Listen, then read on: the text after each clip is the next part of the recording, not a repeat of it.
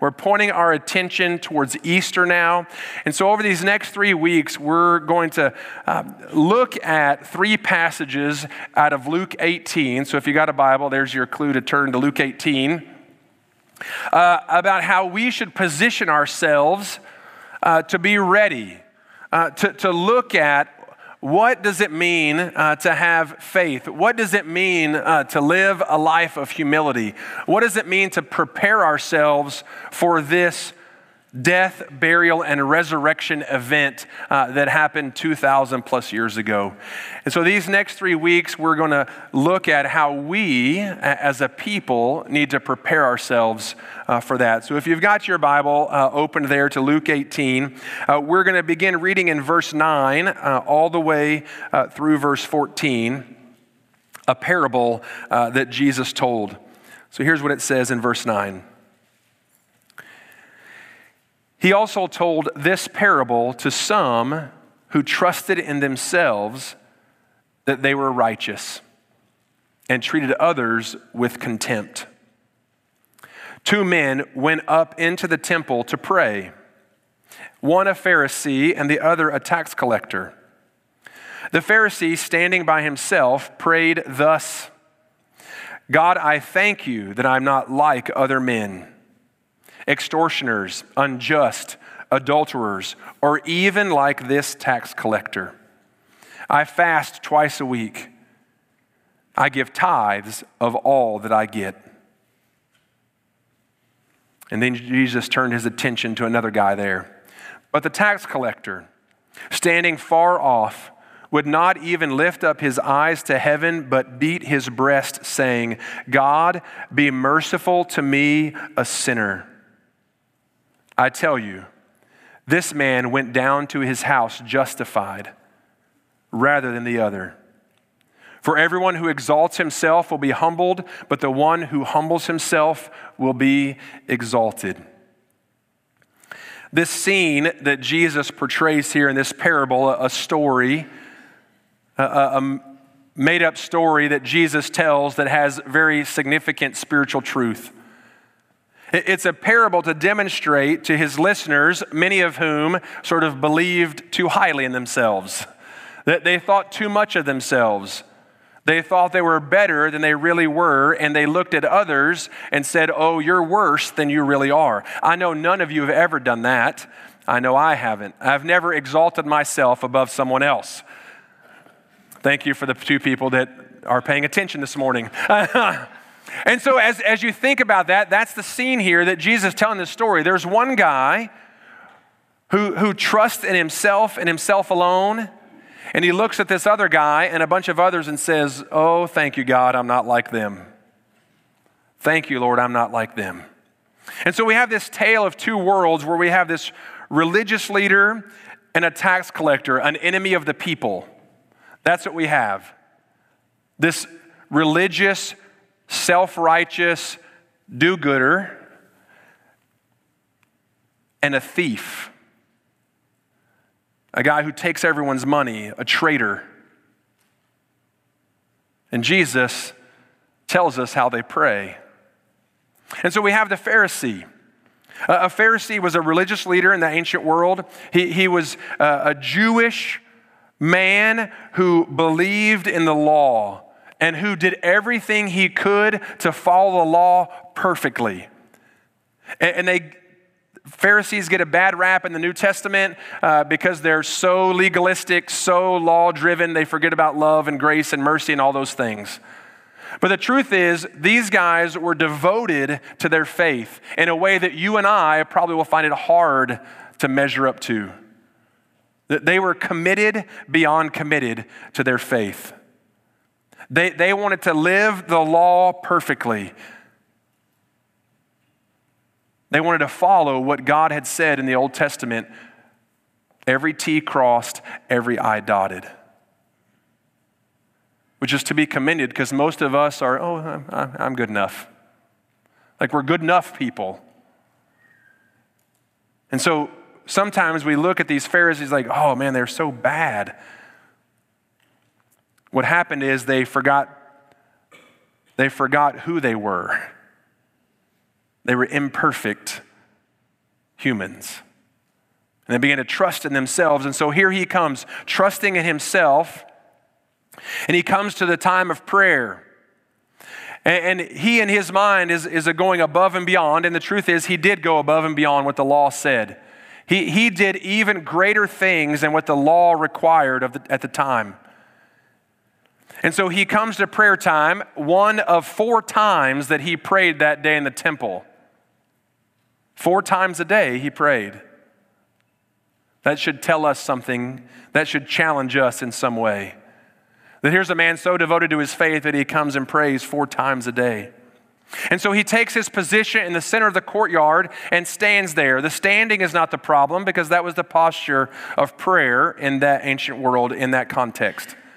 The issue is he's in the center of the courtyard so that everyone can see him and, oh, by the way, he can see everyone else.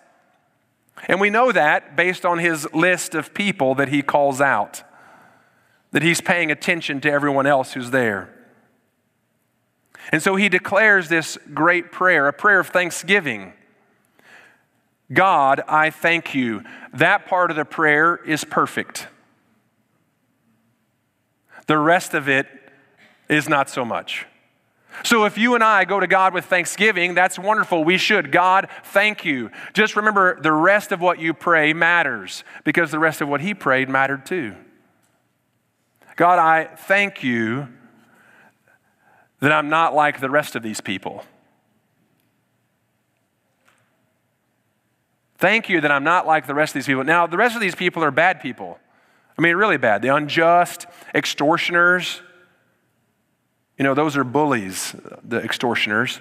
Adulterers, and even this tax collector. I don't know if he points out the tax collector or not, but even this tax collector. Like, can you imagine praying here? Standing up, Lord, thank you. I'm not even going to point because I don't want any of you. Thank you that I'm not like, Like, that's what he does. I know we're too holy for those kinds of things. But he's thankful that he's not like these people because he's above and beyond kind of God follower. He's above and beyond kind of man. Because what does he do? He fasts twice instead of once, which is what the law suggests it allows. He fasts twice. He gives a tenth of all that he has, including from his herb garden, which is not even a requirement. So again, Lord, I'm giving you a tenth of everything, even if you don't want it or need it. I'm going to give it to you anyway because I'm that good. You ever been that good? No, you haven't. Neither has he. Neither have I. And here's the struggle here. The struggle with this prayer is the first part is accurate. God, thank you. The rest of the prayer is actually all true. It's a truthful prayer. He's not like the unjust. He's not like the extortioner. He's not like an adulterer. He's not like a tax collector. And, oh, by the way, he does fast twice a week. He does give 10% of all that he has. All of what he said is true in his prayer. The problem is he's thanking God for all the things that he's done. All the things that he thinks he's accomplished. And so his prayer goes wrong in that way. Thank you, God, that I've achieved greater righteousness than the law. Thank you, Lord, that I'm the best. Like, who prays that? Well, this guy did in the story. Thank you that I'm greater than these around me. And what I see is this is a prayer of satisfaction. Lord, thank you that I'm satisfied with my life the way I lead it. Thank you, God, that I'm that wonderful. It's not a prayer of humility and grace and thankfulness. It's a prayer of satisfaction. It's almost like those times, you've been there where you've done something great and nobody sees it, it makes you mad, doesn't it? Like, I want somebody to see it. Like, you're guys or girls, you're practicing in your backyard, you throw it up from half court and it goes in. Like, did anybody see that? Is the mailman at least driving by? Someone to celebrate me? That's what this prayer is, a prayer of, celebrate me, Lord. Celebrate me. Most of us, it's the opposite, right? We do something wrong. We break a dish. We knock something over at the grocery store. Not me. But here's the guy who wanted everyone to see his greatness, his self-proclaimed greatness. He missed the point of his relationship with God, and more importantly, he missed the boat in relationship with others. He prays a prayer of self-righteousness, a prayer of self-satisfaction, and he misses the humility of coming before a holy and mighty God. But on the other hand, there's this tax collector whose sin was obvious to him. He knew he was full of sin. If he didn't know it, the Pharisee pointed it out to him. That's how much he knew he was a sinner, that other people pointed his sin out to him. Because tax collectors were the scum of the earth in that day. They were thieves. They always had their hand in your pocket. They would tax and tax and tax because they got to keep a portion of it. They were traitors because the Jewish people thought they had sold their soul to Rome. And so here's this guy who's well aware of all of his faults. He's wealthy. He's powerful. But he's broken. Perhaps he is a metaphor for one of the sinners, one of the tax collectors that Jesus had dinner with throughout his ministry. And that tax collector who reclined at the table with Jesus over dinner one night began to hear the words that Jesus spoke about life, about forgiveness, about grace, about eternity. And those words began to sink in, and he knew that he couldn't get those things on his own. And he needed a Savior. And so he put his trust in Jesus. Perhaps he's a metaphor for one of those guys, maybe even a metaphor for our own tax collector of the 12, Matthew. And so here he is. He knows it's the time for prayer, and he gets caught up in the rush to go to the temple, go up to the temple. That's why it says when he goes down to his house, go up to the temple. But he knows that the center of the courtyard is not a place for him. And so he stands behind the column in the shadows in the back because he recognizes his sin. He's not sure he's even worthy to be there. And all he can do is keep his head down behind the column in the shadow, pounding his chest with a simple prayer of remorse, of humiliation. God, be merciful to me, a sinner. He's discouraged, he's frustrated. He knows he's not worthy. And so he offers the only prayer that he knows how, to rest in God's mercy. There's some scholars that believe that article there, a sinner, should actually be the sinner, that he proclaimed himself, God, be merciful to me, the sinner. That I'm the head of the class when it comes to sinners. I'm the leader. So God, have mercy on me. He pleads with God in this very simple, short prayer that God would remove his anger from him. That phrase, merciful, we get our word propitiation, which is a giant word, which means to take the wrath of God away. Jesus is called our propitiation.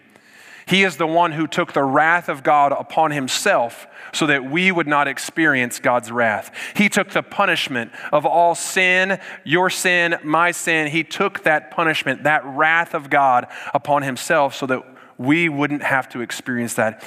And that's the prayer that this man offers. God, remove your wrath from me, a sinner. It's the only hope I have is your mercy. The only hope I have is you. He humbly rests in God's mercy. And I wonder how often you and I approach prayer like the tax collector. I wonder how often we approach prayer or we don't approach prayer because we think we need to be like the Pharisee. That we need to have the eloquent words, that we need to be able to stand in a right place and look how good I am, God. I'm worthy to come to you. And so thank you, God. And we look at others who pray and we think, well, I could never pray like that. Well, thank goodness, because you're not them. Our prayer should be a simple prayer like the tax collector who had nothing to offer God. He had only something to receive, the mercy of God. And so I want to share with you just two lessons for us to take away with today as we think about heading toward Easter, as we think about the cross, the death of Christ, the burial, and the resurrection. How do we come to these moments? How do we live this life? We live with humility. And so let me remind you today, what you say to God about your sin says a lot about your relationship with him. What you say to God about your sin, not your neighbor's sin, not your mom and dad's sin, not your sibling's sin, not your coworker's sin, your sin. What you say to God about your sin says a lot about your relationship with him. Jesus shows us this Pharisee, he had a relationship of righteousness only with himself. He was self-righteous because he proclaimed how great he was. And yet, the tax collector knew he had nothing to offer. And so as you and I think about our own prayer life, do we get caught up sometimes in only listing the good things in life? Only thanking God for how he's blessed us and how great things are and how wonderful it is? Or do we pray and ask him or justify before him our sin and our mistakes and our failures? Do we justify those because we're looking around at others? Do we pray eloquently in these moments as we're gathered with the people of God, but our lifestyle out there is very different? We act one way in here and a very different way elsewhere. I want to encourage us not to just look good, because we all do that pretty well.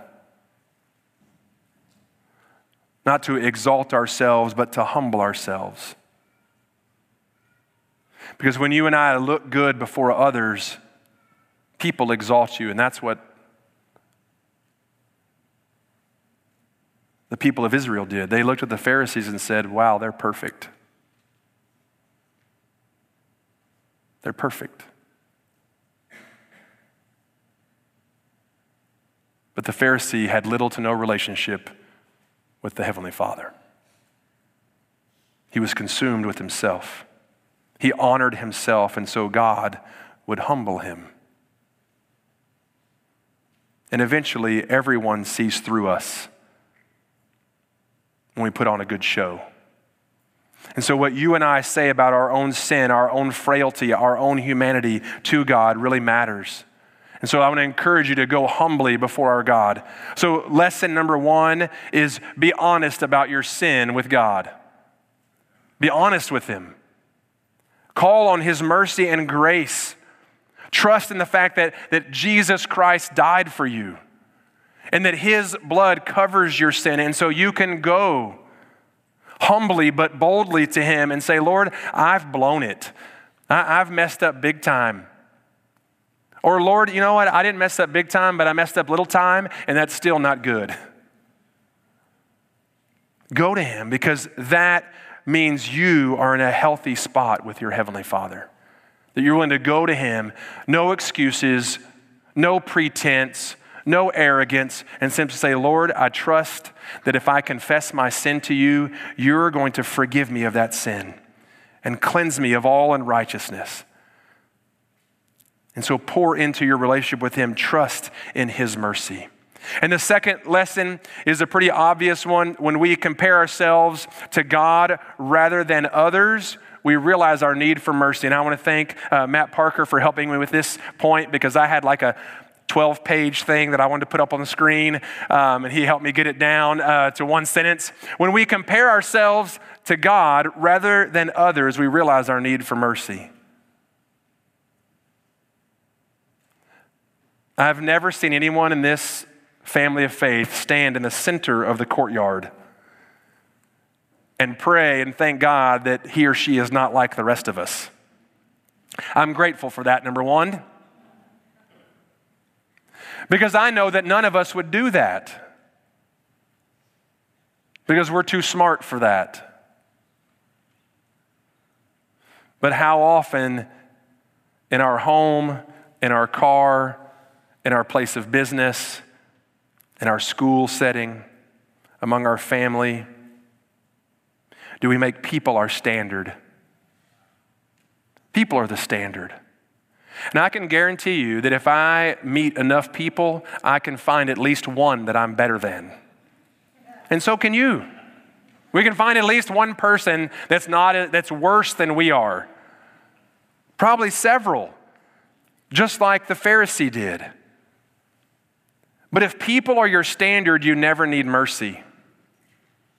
If people are your standard, you never need forgiveness. If people are your standard, you never need the grace of God. If people are your standard, you don't need anything, because you can always find someone who you're better than. But if God is your standard, you always need mercy. And so let me call you today, church, to rest in the mercy of God. As one rabbi said it, he said, when you pray, realize before whom you stand. The Pharisee forgot that. The tax collector knew it. May we not forget it. And as we move toward Easter, I want us to position ourselves in a posture of humility, an attitude of surrender, that you and I would have a heart of faith, so that we may exalt Jesus, the name above every name, that we may humble ourselves before him and celebrate his good and finished work on the cross, knowing that we need his mercy.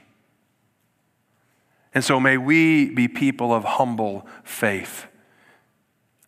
And when that happens, he will be the one to exalt us in his time and in his way, and it won't look like the world's exaltation. And so may we be a people of humility, not focused on our performance, but focused on his finished work. May we trust in that and that alone, and humbly thank him for his great mercy. Will you pray with me?